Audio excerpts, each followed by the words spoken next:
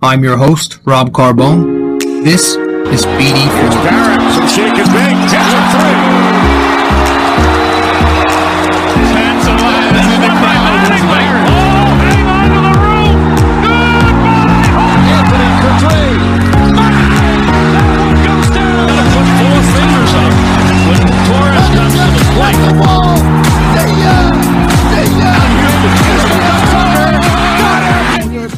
We're back with episode 231 tonight in the podcast. I am your host, RJ Carbone. Welcome to the show. Thank you for stopping by. Hope everybody's doing well.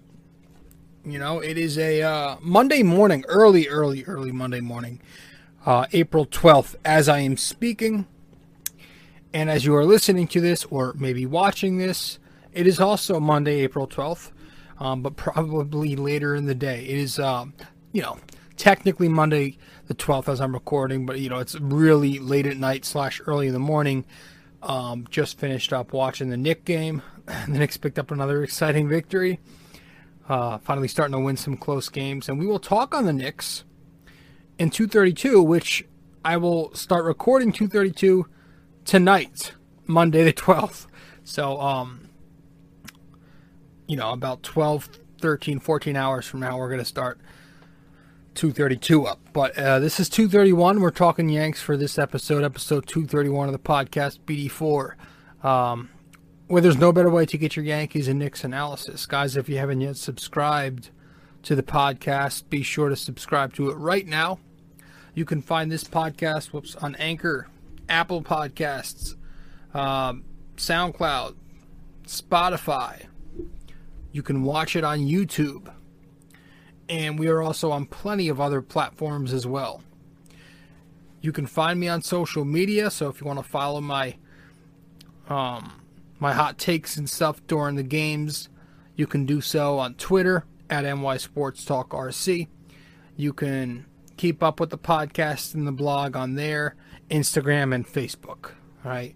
I'm on Instagram at Rob J. Carbone and Facebook RJ Carbone. Just type that in the search bar. Yeah, man, it was a good weekend for me. I didn't do much, but watch the Yankees have a really, really tough series against the Rays, where it looked like they were on their way to getting pulverized across 3 games. But fortunately, we found a way to pull it off tonight, or yesterday, rather. I'm just happy it's back. I don't know if my nostalgia has ever lasted this long for baseball. Like, baseball's my favorite sport, far and away, but usually the nostalgia wears off, and I'm just, like, I always loved the sport, but I'm still, like, jittery, I'm still hyped up that it's back, and we are April 12th, where the season started almost 2 weeks ago from today, almost. So, yeah, it's like I'm still really, really excited that it's back. I'm still in that euphoria. Did I say nostalgia before? I did, right? I'm still in that euphoria. I still have that euphoria. So I'm just excited it's back. But, that doesn't mean I'm not going to get on the Yankees. And I've been on their ass all year. I mean, when you're 4-5, what do you expect? I'm not going to kiss your ass. So I've been live tweeting during the games. I hate that fucking word. I hate it. I just call it post because I hate the word tweet. It sounds so stupid. I feel like I lose my manlyhood when I use the word tweet. Did you see that tweet? Tweet something. He retweeted my tweet. Shit. Watching some ball around the league today, it seems like Boston's getting hot. They lost 3 straight to open up, but I think Kay said on the telecast today they were on their way to 6 straight. JD Martinez coming off the Corona list, hits three taters today. That's his third team. He's done that. So he's done that at least 3 times in his career. It's had 3 homer games. They said that was his third different team doing that. That's insane. So I'm assuming it was. He's only played for 3 teams, right? I want to say the Tigers, the Diamondbacks for a cup of coffee, and then now Boston. So, dude, I hope. I mean, I'm not rooting for him to have a good year. He's with Boston, and Boston could surprise. You never know. Surprises happen, but like he was fun to watch, just from a baseball fan's perspective. Back when he was fully healthy and he had that really, really good stretch from like 2017 to up to last year before he had a down year. He was the best. I thought he was the best all-around hitter in baseball for those few years. I mean, this guy was a Triple Crown. I think he won a Triple Crown, or he at least consistently flirted with it, but I'm pretty sure he won it. He may have won it one of those years. But yeah, this is a guy who hits 330, hitting you 40 bombs. Got the OPS near 1,000, over 1,000 at times. He was far and away the best all-around hitter in baseball. Yeah, so he's seems like he's off to a good start so far. Watching the Dodgers earlier, they're banged up right now. They are very banged up. They lost Cody Bellinger.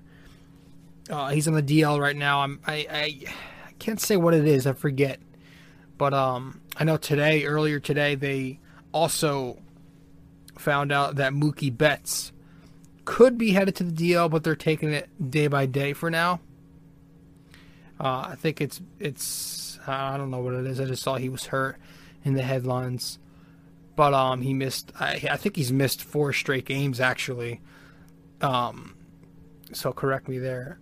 Yeah, I believe it's four games in a row after he sat today. So they're banged up, but they're probably.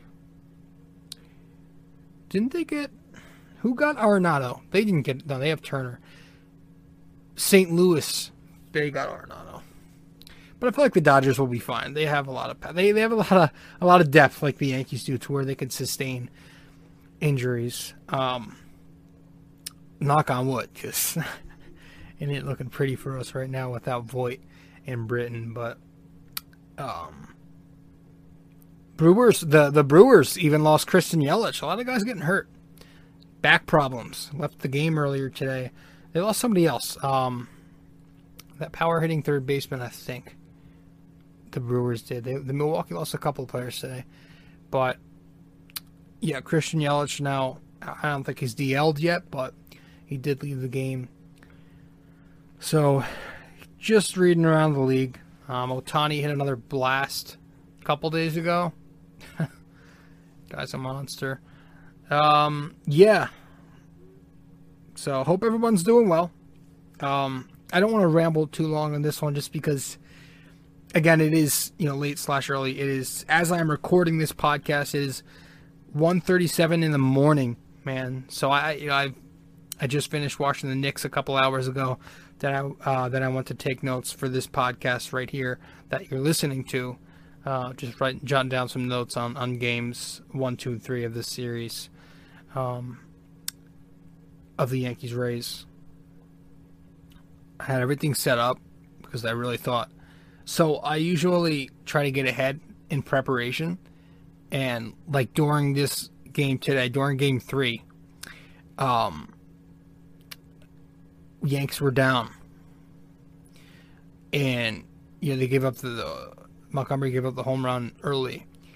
And I'm thinking, they're just going to, the way things are going for them this season and this series, especially being at the Trop, baseball hell, they are going to lie down and die, and this game's going to be over, in the fucking 3rd inning. And so I started preparing the podcast. I wrote the title, I wrote Yanks get pulverized at the Trop or something like that. And I had everything ready. I wrote that in the software. I put that in the title up. If you're watching the YouTube, you know what I'm talking about. And I had that in the blog. I had it all set up, and I had to go change it all once they won. But fortunately, that's a good thing, though. Fortunately, they did not get pulverized. And they managed to salvage the series with a big hit by Odor today, which, again, we will get to. So welcome to the podcast once more, guys. If you haven't yet subscribed to BD4, where there's no better way to get your Yankees and Knicks analysis, be sure to subscribe to us. Yes, you can do that, on all the podcast feeds, wherever you get your podcasts, subscribe to BD4. All those platforms for the podcast, my 3 social media outlets, and if you want to find my blog, all that information is on my Linktree. So just go to linktr.ee/RJ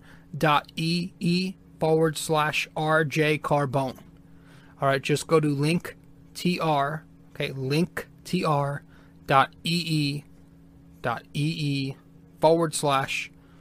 Carbone /RJ Carbone. All right.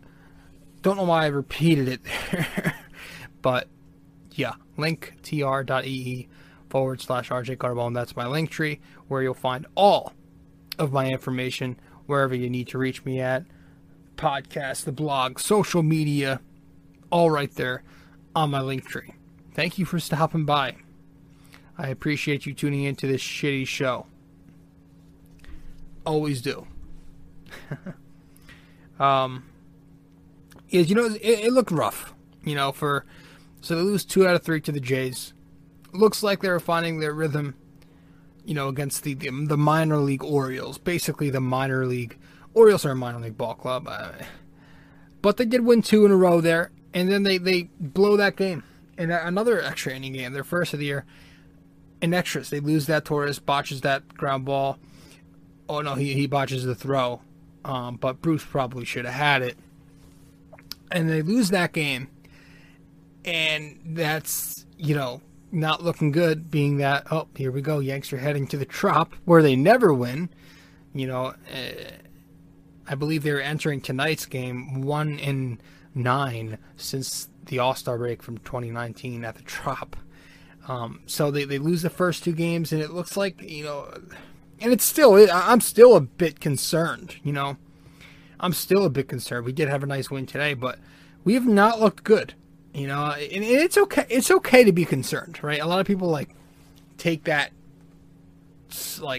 word too serious. It's okay to be a bit concerned, right?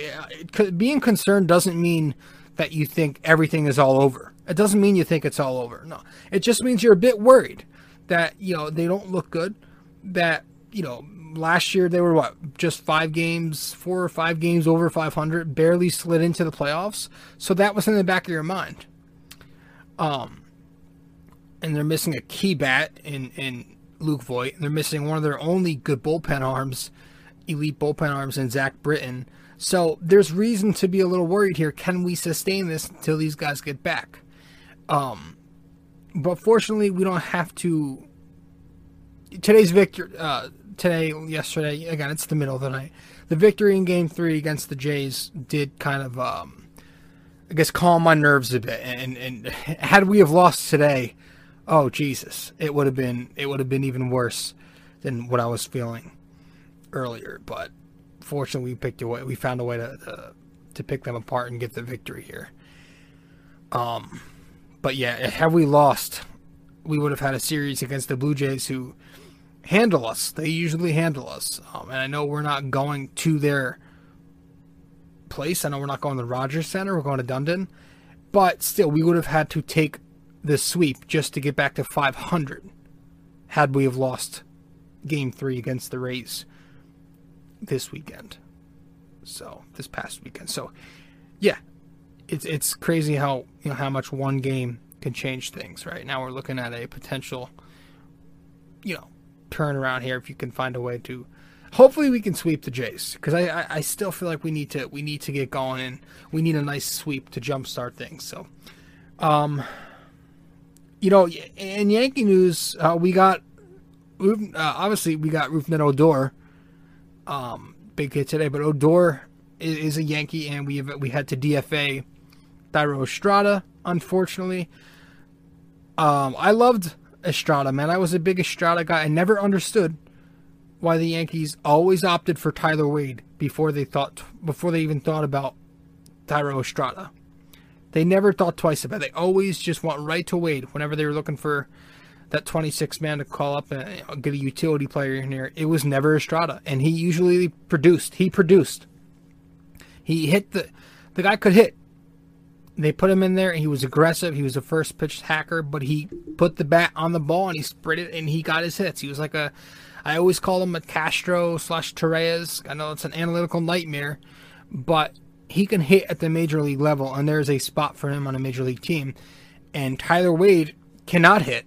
Estrada's not the most efficient hitter. Right? The numbers aren't crazy if you're looking at the analytics, but it's certainly better than Tyler Wade. And Estrada played decent defense. He may not have been, a speed demon like Wade, but he did a lot of. I thought he was way more of a productive all-around baseball player than Tyler Wade. Yet the Yankees continue to go with Wade. Speed, lefty, I don't know. Defense. But Odor is taking Wade's spot. So that's interesting if you think about how that went down. But I think that I saw the Dodgers, the Giants, the San Francisco Giants picked up Estrada. The Yankees traded him for cash considerations. So I wish the best of luck to him. Maybe there's a chance he could be a starter on a team who needs a shortstop, but I don't know how long he'll be there in San Fran, but I hope he can find some reps there, because I do believe there's something there to where he could be a 280, 750 OPS guy, maybe 800, something like that, and hit at the major league level. So he's out. Odor's in. Odor's clean shaven. Looks nothing like the guy who socked Bautista in the face years ago. I mean, I barely recognize him. He said his daughter didn't recognize him, or his daughter doesn't want to look at him, is what he said in the presser earlier today, or earlier Sunday, which I thought was hilarious. But he does not look like the intimidation is not there anymore. He doesn't look like that thug who, socked Bautista in the chin. He looks like a high school freshman ball player. He really does. Just baby-faced. But yeah, Cashman traded for Odor, so we'll see how that works out.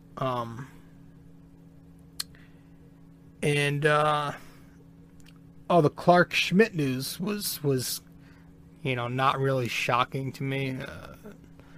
When they said the arm soreness, I was like, oh yeah.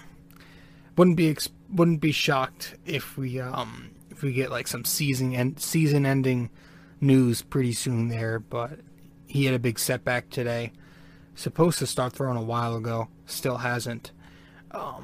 So I wouldn't be shocked. I don't know if it's. I forget what part of his arm it is. I don't know if it's Tommy John. If it's a Tommy John scare, but I have a feeling whatever it is, he probably won't be pitching for the Yankees this year. Just because, one, I'm somewhat of a pessimist, I guess. I consider myself a realist. But two, just the way things have gone for this team with their injuries over the past couple of years. Just shit has not gone our way. So I don't even think that's pessimistic. Come on. Shit has not gone our way. It wouldn't shock me if one of our top prospects misses the year with a big arm injury. So I hope he's fine. I wish for the best for Clark Schmidt, because he didn't look great last year, but he flashed some of his potential. He has some nice stuff, and I hope that he can be a part of this team going forward. But we'll see. Hopefully he can figure out a way to stay healthy, and hopefully it's not as bad as I'm expecting it to be. But that was it. That was it for that's it as far as news around the league, around the organization. We may as well get right into tonight's episode, or this morning's episode, today's episode. Again, as I'm recording, it's 1-something in the morning on a Monday, so it's technically not even Monday morning yet. You're sleeping as I'm recording this. As you're listening to this, it's sometime during Monday, normal human being hours. But as I'm recording, it's overnight, Sunday/Monday. So hope you're enjoying this episode, but we're going to get to break. And once we get back from break, we might as well start this thing up. All right, be right back.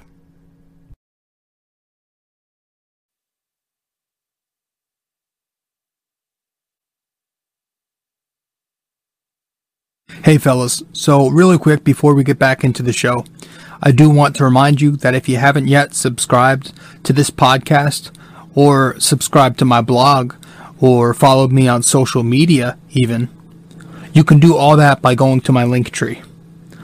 Just go to linktr.ee/RJCarbone. That is linktr.ee/RJCarbone. Guys, thanks so much. Let's get back to the show.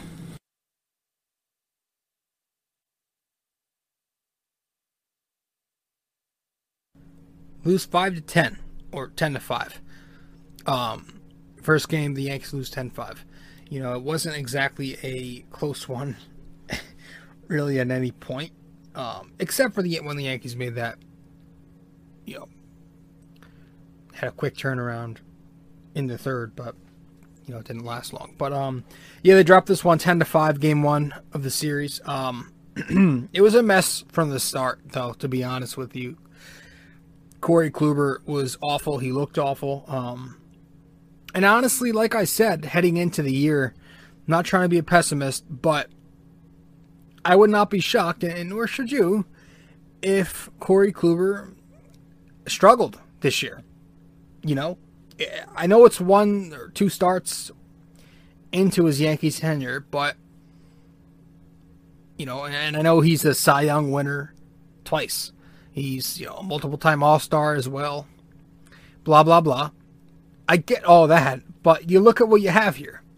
You've got a 35-year-old pitcher who hasn't pitched much at all since 2018.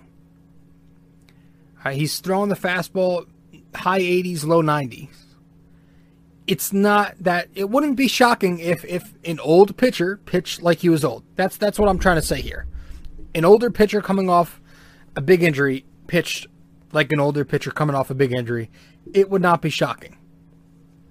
All right, so I don't know what kind of expectations some Yankees fans had for this guy, but if you're expecting him to be that number 1, number 2, I don't want to laugh at you, but that's kind of comical. I think at best what you're going to get from Kluber, and I'm not trying to be a pessimist, not trying to make a hot take, I think at best what you're going to get from him is a number 3.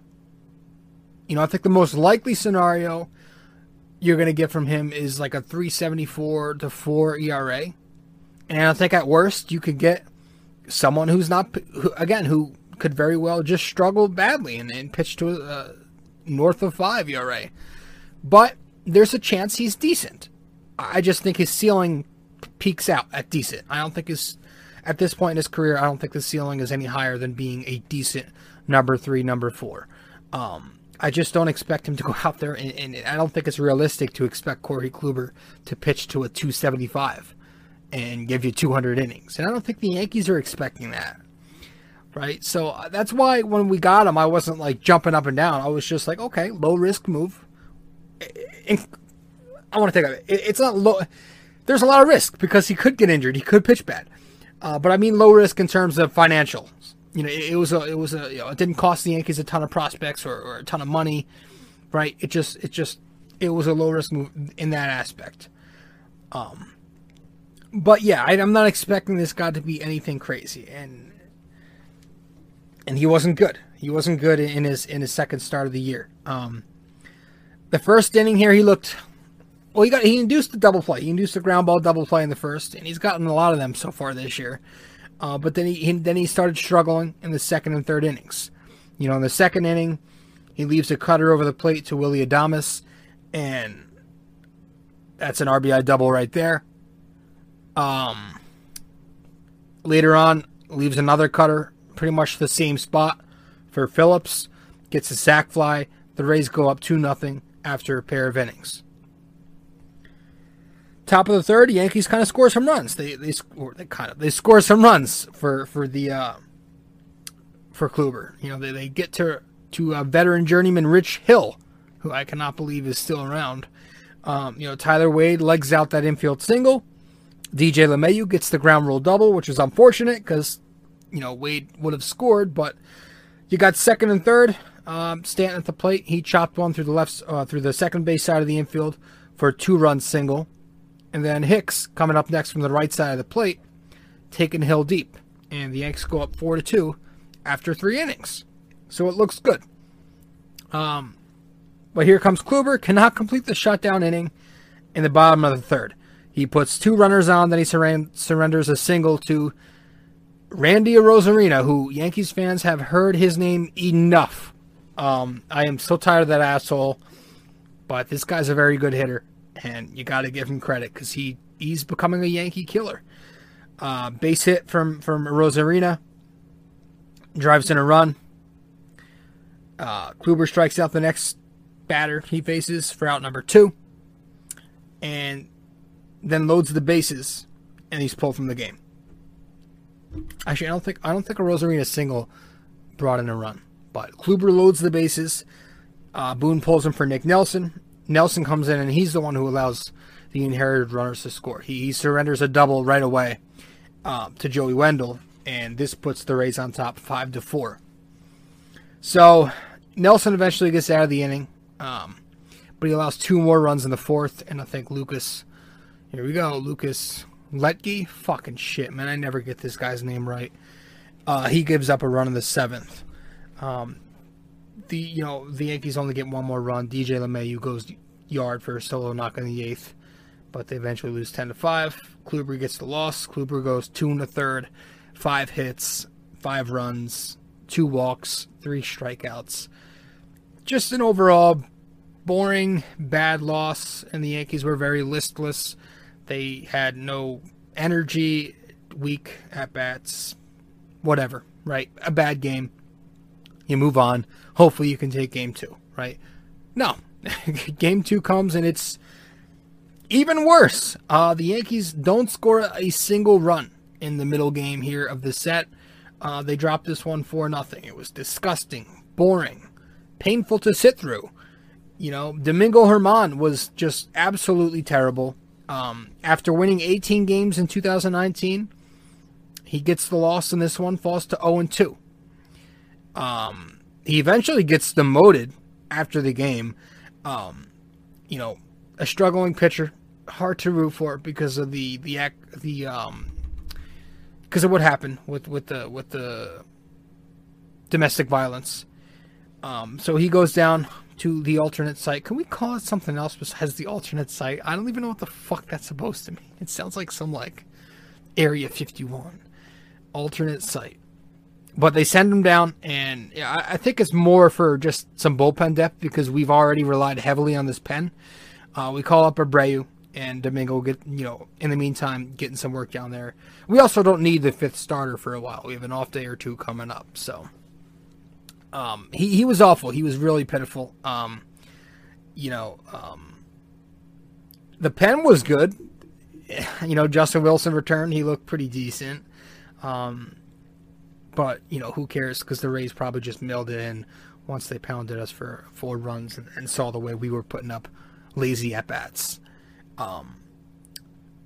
Lazy strikeouts, weak contact. It was pretty bad. But right away, Germán gets, He puts the Yankees in a hole. The Rays are jumping on first pitch. They're all over him. And Germán was messy. He was all over the place, but he was all over the place inside the strike zone, which is the worst place to be all over the place. Lets up a homer to Meadows in the first inning, a solo shot. 2 more runs come across in the second. He leaves a 2-seamer over the plate to Randy Arozarena in the 3rd inning. That leaves the park, and it's 4-0 before you can blink. Rays after just 3 innings, and again, that was it. That was the Yankees. The bats were just feeble. Germán, final line, 4 innings pitched, 8 hits, 4 runs, a walk, 5 Ks, but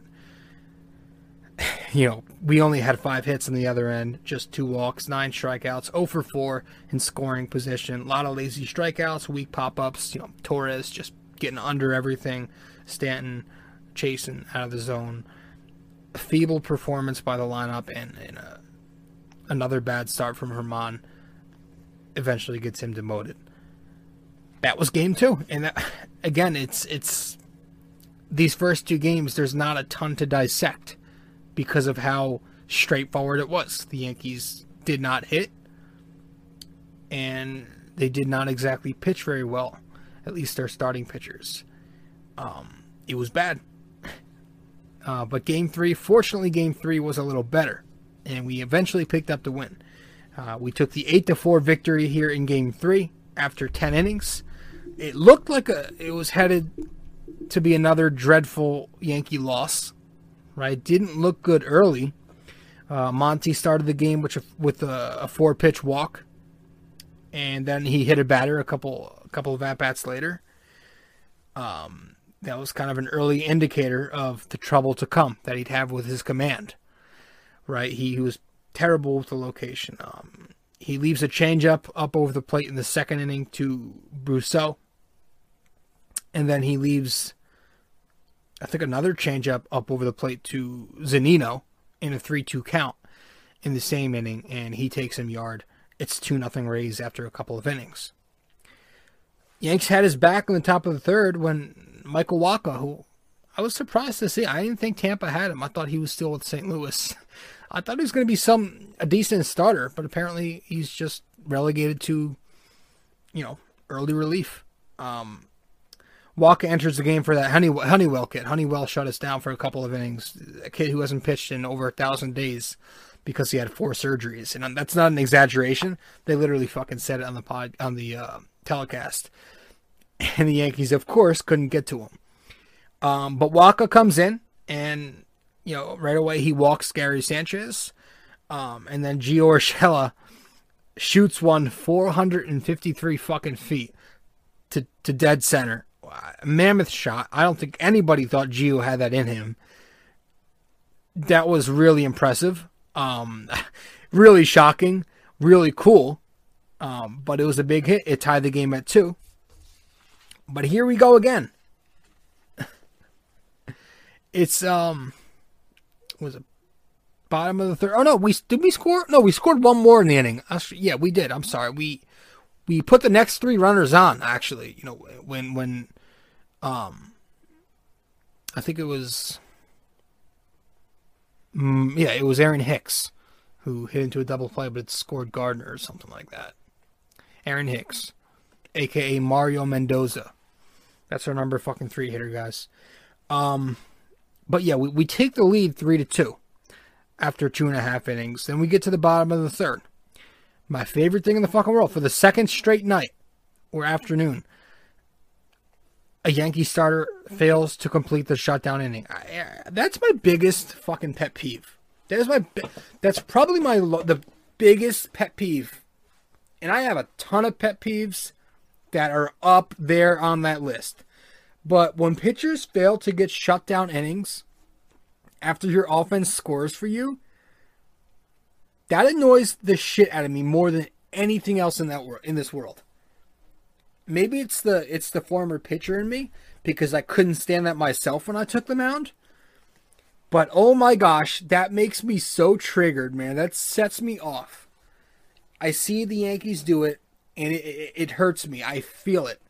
I feel a burn in my chest. I just get so angry. My head gets warm. I can't stand when pitchers cannot complete the shutdown. And here he is, Jordan Montgomery, not being able to shut the Rays down after the Yankees scored him 3 fucking runs in 1 inning. He hangs a curveball to Diaz for a single. Then who's up next? You guessed it, Randy fucking Rosarina. He gives him an 88-mile-an-hour cutter about waist high. And here he is, a 2-run blast, puts the Rays up 4-3. This guy's a dick. A Rosarina, man. He's a Yankee killer. In the postseason, in the regular season, he probably did it in spring training. Who the hell knows? He does it every time he faces us. Does it in his sleep. He goes home, he plays MLB The Show, he probably kills us. He kills the Yankees. So 4-3 Rays after 3 innings because Montgomery can't get the shutdown. He does finish the day stronger. He has a clean 4th inning and a clean 5th inning before getting pulled in the 6th after letting up a leadoff walk to Brousseau. But he grind. It was a gritty performance, one he had to grind through. He did keep the Yankees in the game. He kept them in this one. It was a 1-run ball game once he left the game. But, he had no location. He had nothing really working for him, especially that changeup. He did not have the changeup. That's, that was one of his better pitches in his first outing of the year when he went 6 strong. But finishes 5+ innings, 5 hits, 4 runs, 4 strikeouts, and just 59% of his pitches were strikes. He threw 82 pitches. So nothing really great for Montgomery there, but, not the worst outing in the world considering he didn't have it. He was fine in that aspect. Fortunately, the pen once again came in and shut it down from there. You had Green, O'Day, Chapman, Abreu, combining for 5 innings of shutout ball to strike out 9 batters. But the Yanks had a couple of shots in this one. They couldn't come through early on. The 7th inning, they were down 4-3 still. You have Gary selling that hit by pitch, which didn't look like they hit him. But he gets the first on the HBP. Then you have Gio Urshela with the infield single to the second. And then, was it Brett Gardner drawing that walk? Bases juiced. 1 out. And here comes DJ LeMahieu, the Yankees' best hitter. DJ facing, because they made the pitching change. Thompson came in for Reed. But uncharacteristically leaves the zone and again rolls over a breaking ball and hits into a 5-4-3. He's done it a couple times so far this year. He's still just 2 for 9 with runners in scoring position. That's not DJ like. He's a 375 hitter in scoring position as a Yankee. It's not ideal that he's off to this start. The timing is kind of a little bit out of whack here. But eventually we're going to need his clutch bat. And today he had a couple times today, which we'll get to in a second. But top of the 8th comes. Yanks have another shot. And they do come through this time around. They were actually, as bad as they started in scoring position, they finished the night 3 for their last 4 with runners in scoring position. On the top of the 8th, you had Judge and Stanton drawing a pair of walks. And then Torres comes to the plate, and he gets his first stake of the year. He lines a single to left field, a nice liner, and this RBI single makes it a 4-4 tie. Then you have Green and O'Day combining to work a clean bottom of the 8th inning. Then the Yanks get another big opportunity in the top of the 9th. Gio, he legs out a double after working a tremendous at-bat against, taking Castillo to 8 pitches. And by the way, why do I feel like this Castillo guy kills us? Every time we have to face this guy, it feels like he stops. He's a Yankee stopper. If Rosarena's a Yankee killer, this guy's a Yankee stopper. We never, ever, we always have to face him in these late game rallies most of the time too. And we always either like a fake comeback or we just go down 1-2-3 against this guy. And here it is. We get the fake comeback at this time. Gio legs out that double. And Gardy walks. So you have no outs, first and second for LeMahieu. But he weakly bounces 1 to third. Padlo steps on the bag for 1. Tosses it to first base, but Tsugo couldn't handle it. So DJ was able to reach, go to second, and Gardy was on third. So you have second and third now with 1 out because Gio couldn't come through. But the error had him reach. So the second and third 1 out, basically an unintentional sac bunt is what that was. Judge at the plate, Castillo spikes a slider, gets in the dirt, looked like it was going to get away, but Gardy got a bit too aggressive, gets caught in a rundown, called out, and then kind of killed the momentum. And you had Judge just pound a grounder to shortstop to end the inning. It was a pain in the ass, but another opportunity the Yankees just can't come through.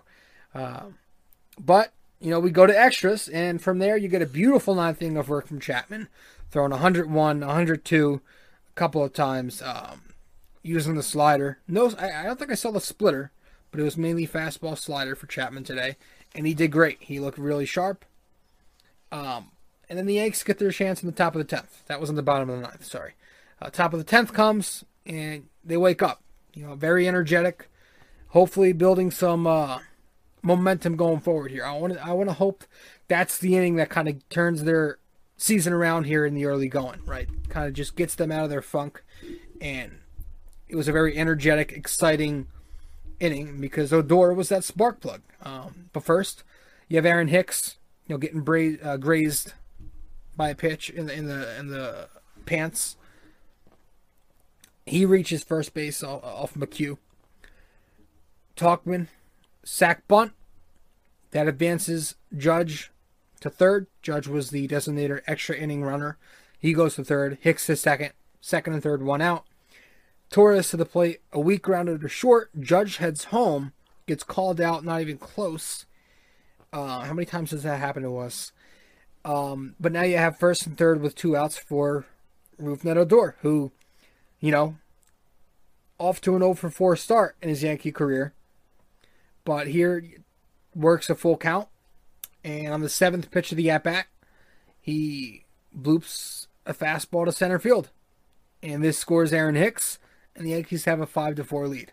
So Odor, in his Yankee debut, his first at-bat, weak contact, nothing. Last at-bat, a game-winning hit, pretty much. So, it was funny, too, because I was talking about it pregame, how fucking Yes was hyping up how these has-beens, I called it, has-beens and Jay Bruce and Odor are going to be these saviors, the messiah to this team. They talk about them like these guys are still in their prime. It's insane to me. Then they were giving these updates on on Zach Britton, like telling us when he's going to come back, what he's doing in his return. Like, I don't need to know when he does some fucking jumping jack. But Odor gets the big bloop hit. Can't talk tonight. Gary Sanchez comes up next and tacks on. Nice single up the middle for another run. Then Gio, the base hit to right field, ends up being a 2 RBI hit where he reaches third base because Margot could not handle it.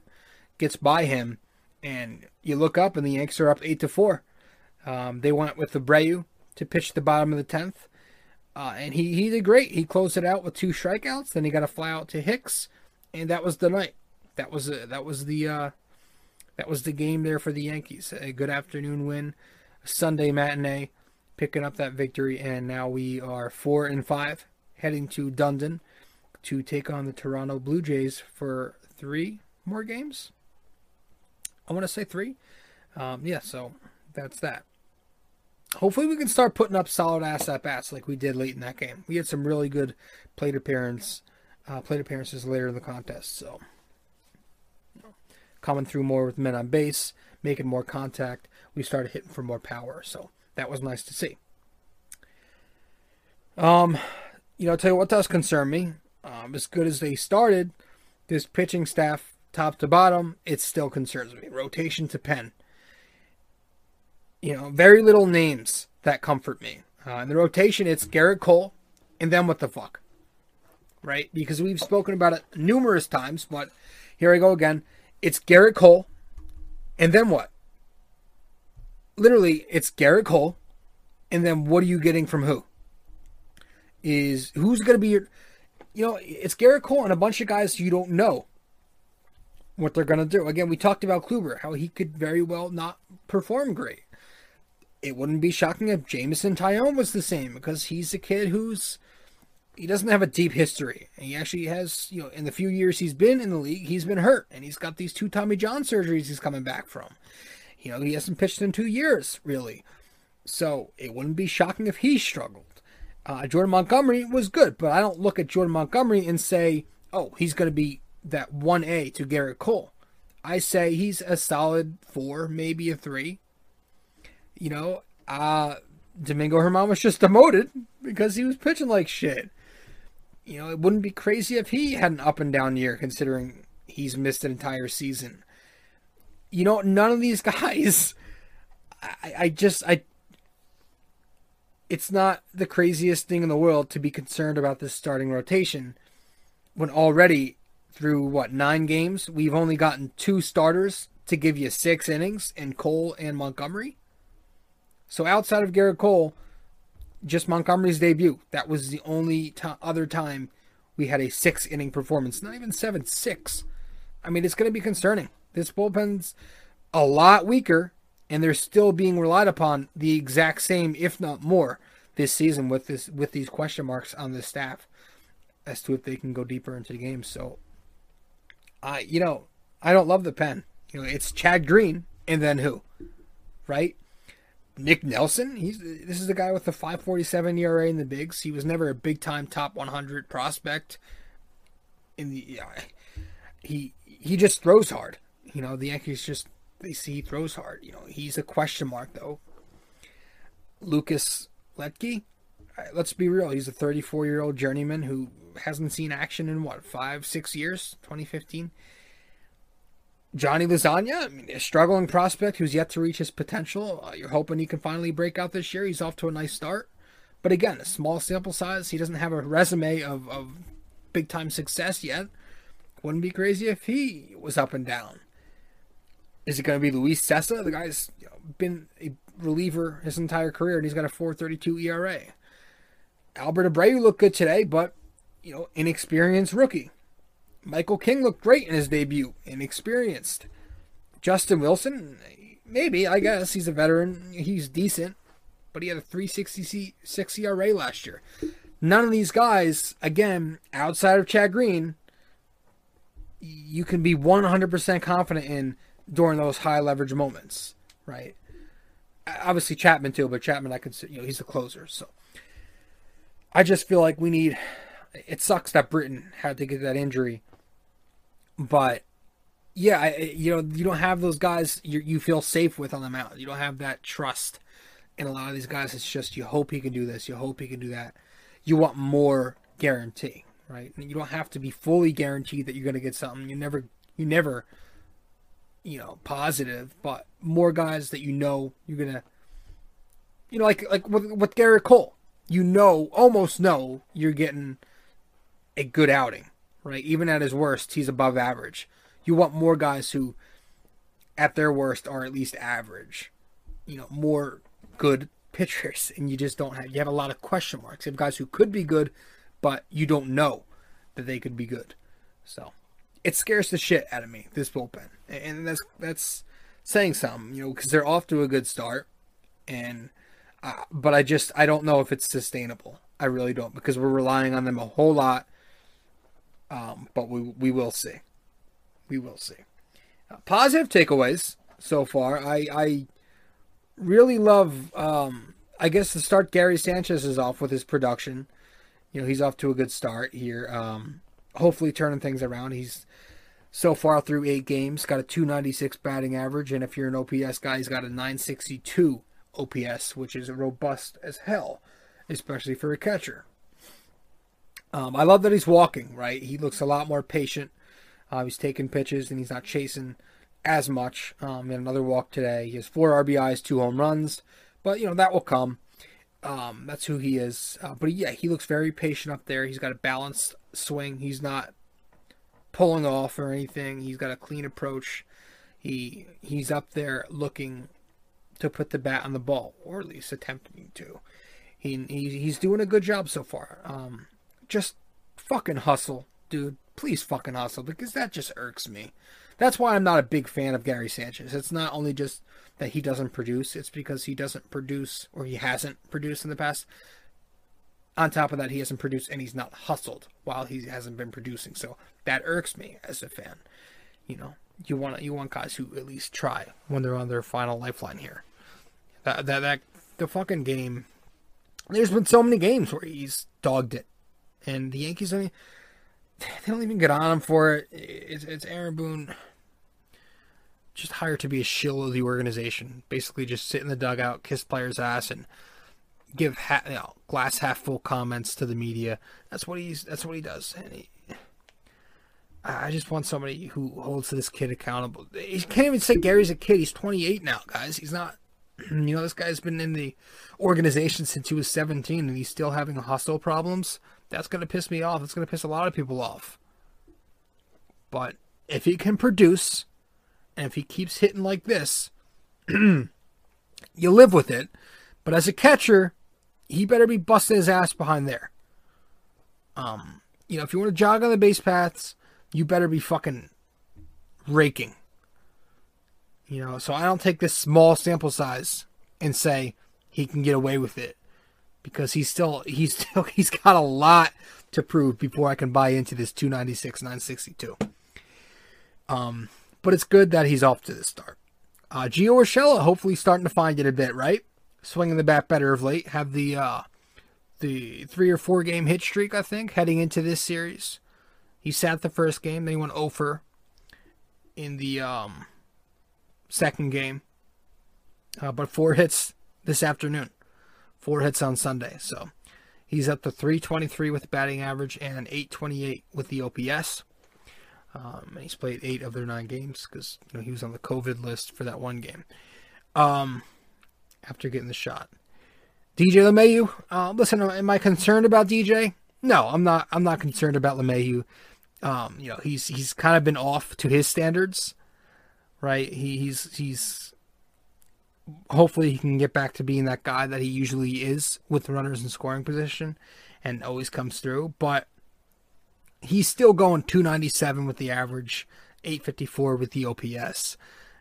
I'm not worried about him. I'm just hoping he can find that timing and make some more solid contact going the other way like he's used to. I think it'll come eventually, hopefully, because, that would suck. But, not yet. I'm not concerning there yet. Hopefully he can start coming through. But he played third the other day. He played first today, so he's starting to switch around the infield like we're seeing lately, like what we've seen in the past, rather. But yeah, DJ LeMahieu I think will be fine. He's the last guy I'm worried about on this team. Tell you one thing I'm worried about. Can we not do this Aaron Hicks in the 3-hole shtick again this year? Can we not do this again? I mean, I know. He switch hits, so he splits up the righties, right? That's the reasoning behind it. But that's exactly what I mean when I always say how this lefty thing is vastly overrated or over-exaggerated, I guess.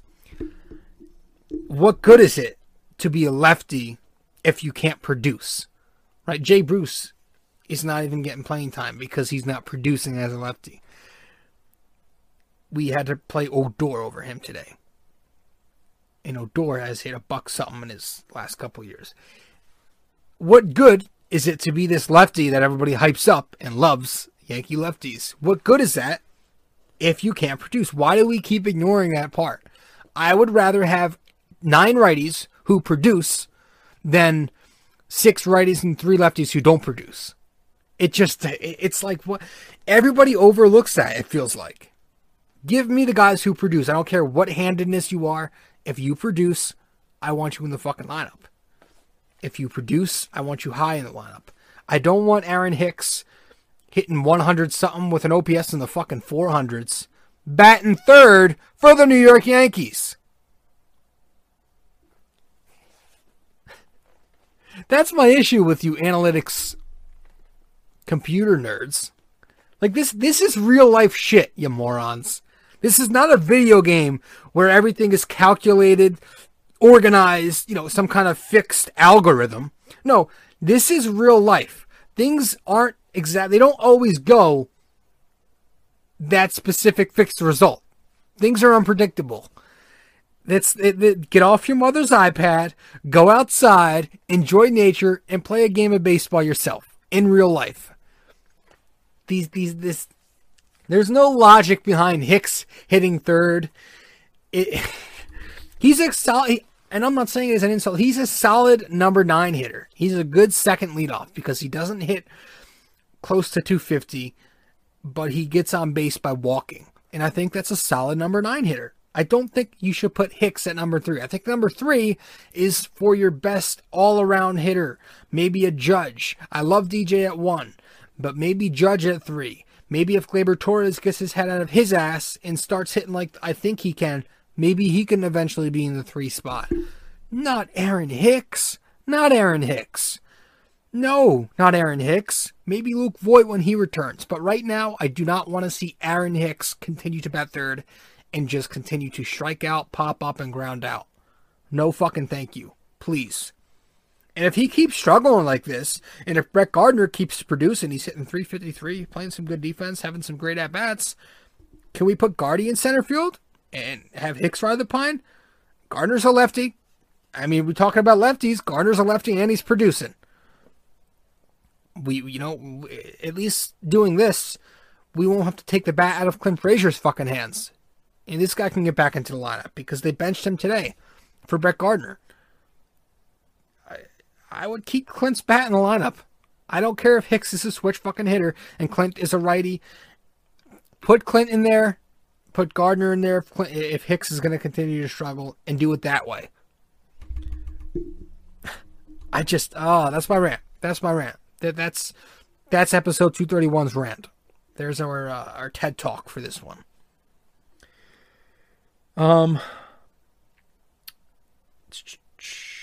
Giancarlo Stanton I have here down on my notes. You there? Giancarlo, you there, bud? You awake? Have you came to play this season? Season started on April 1st. Guy, you had the one grand slam. Maybe a nice game after that, but outside of those two games, where you been, bud? 188 with the average, 570 with the OPS. I mean, we're hitting on Hicks for batting third. Stanton, you're supposed to be a powerful number 4 here. And that impeccable plate discipline from last October hasn't exactly looked the same. You know, we're seeing a lot of these silly chases again, where he leaves the strike zone. Hell, even the batter's box at times.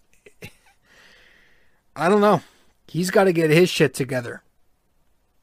Aaron Judge, the numbers look good. He's hitting .310. The OPS is a few ticks under 900. Still waiting on him to produce those big, powerful hits in those situational moments, though.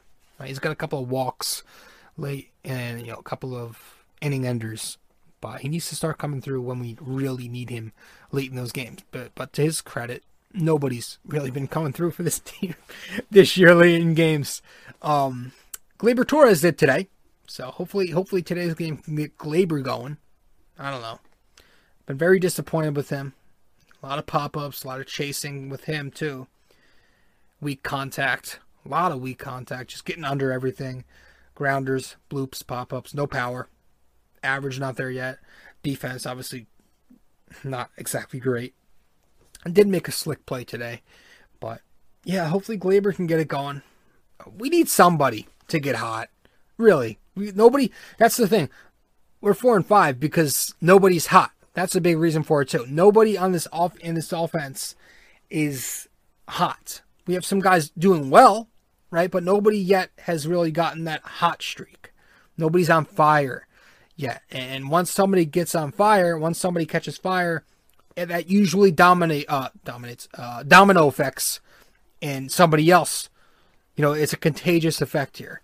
So hopefully someone gets going, another guy does, and we finally start stringing together some victories. But yeah, it is what it is for now. Bats usually take a couple of weeks to get hot. Every year it's like this. So, again, it's okay to be concerned, but it's not the end of the world. I still think at the end of the day, as far as the regular season goes, we have the offense to win games. It's just the pitching that I'm a bit concerned about. Top and bottom. Bullpen and staff. But we will see. That's it. Again, Garrett Cole tomorrow, heading to Dundon, Florida. Not far, so I think the Yankees are still staying at the same hotel they're at right now. They're just going to travel to a different ballpark to play the Blue Jays. And it must suck if you're a Blue Jays fan or if you're a player to not be able to play in front of your fans for 2 years.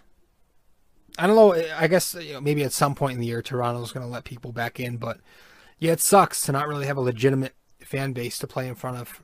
Last year for 60 games, but this year we'll see how long it goes. But damn, that must suck. Seeing everybody else get their fans back. I swear to God, I'm not trolling. I have nothing against the Jays like that, but I have tremendous respect for the Toronto Jays, man. They have a hell of a young squad, and Yankees fans were at that point a few years ago, right, in 2017, where all these guys were coming up.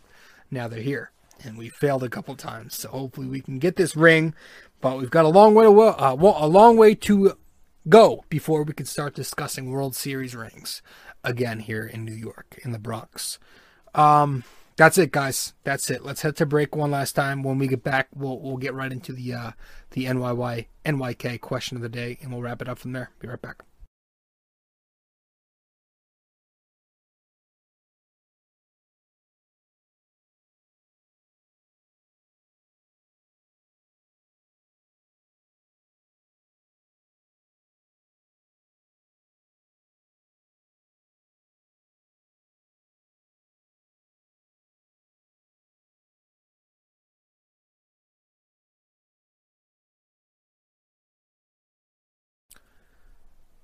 I asked you guys for episode 230.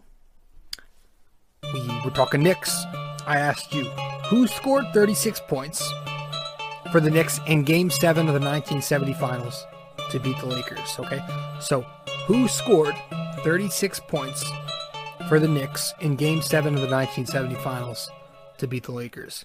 The answer to that question was Clyde Frazier. Yes, Clyde Frazier's famous 36-point game in Game 7 to defeat the hated Los Angeles Lakers, who the Knicks are playing Monday night tonight. This episode, our NYK question of the day. Which team did Alex Rodriguez hit his 500th career home run on? Which team did Alex Rodriguez slug his 500th career home run on? I'll give you a hint. I guess it's a hint, but it came in August of 2007. All right?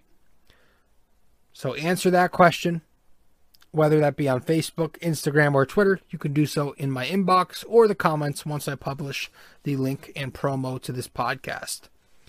Didn't A-Rod just buy the... who was it? He bought the Minnesota Wolves. He brought the Timberwolves. He bought them.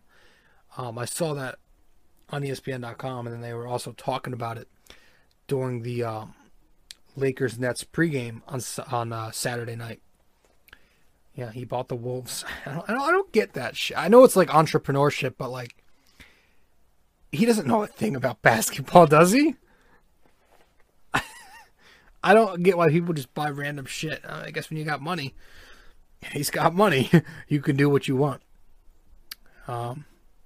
All right, guys, that's it. I appreciate everybody stopping by for episode 231 of the podcast. I am your host, RJ Carbone.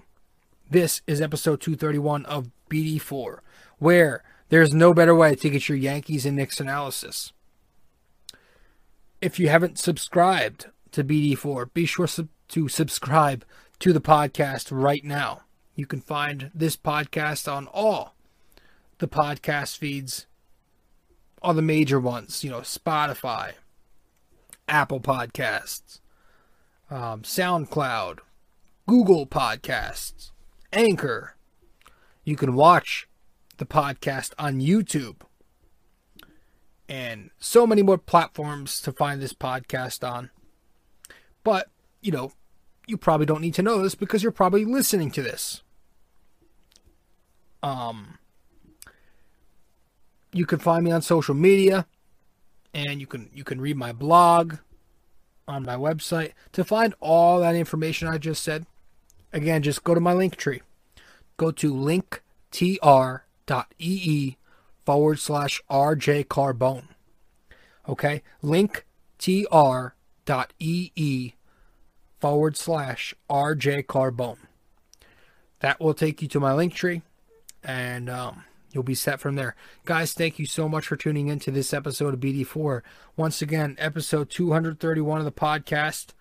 The Yanks salvage an otherwise very disappointing series at the Trop. But hopefully now we can head back to, well, no, we're still on the road. But hopefully we can take care of the Blue Jays in Dundon And that starts with Garrett Cole. So thanks so much, guys, and I'll see you next time. Ciao.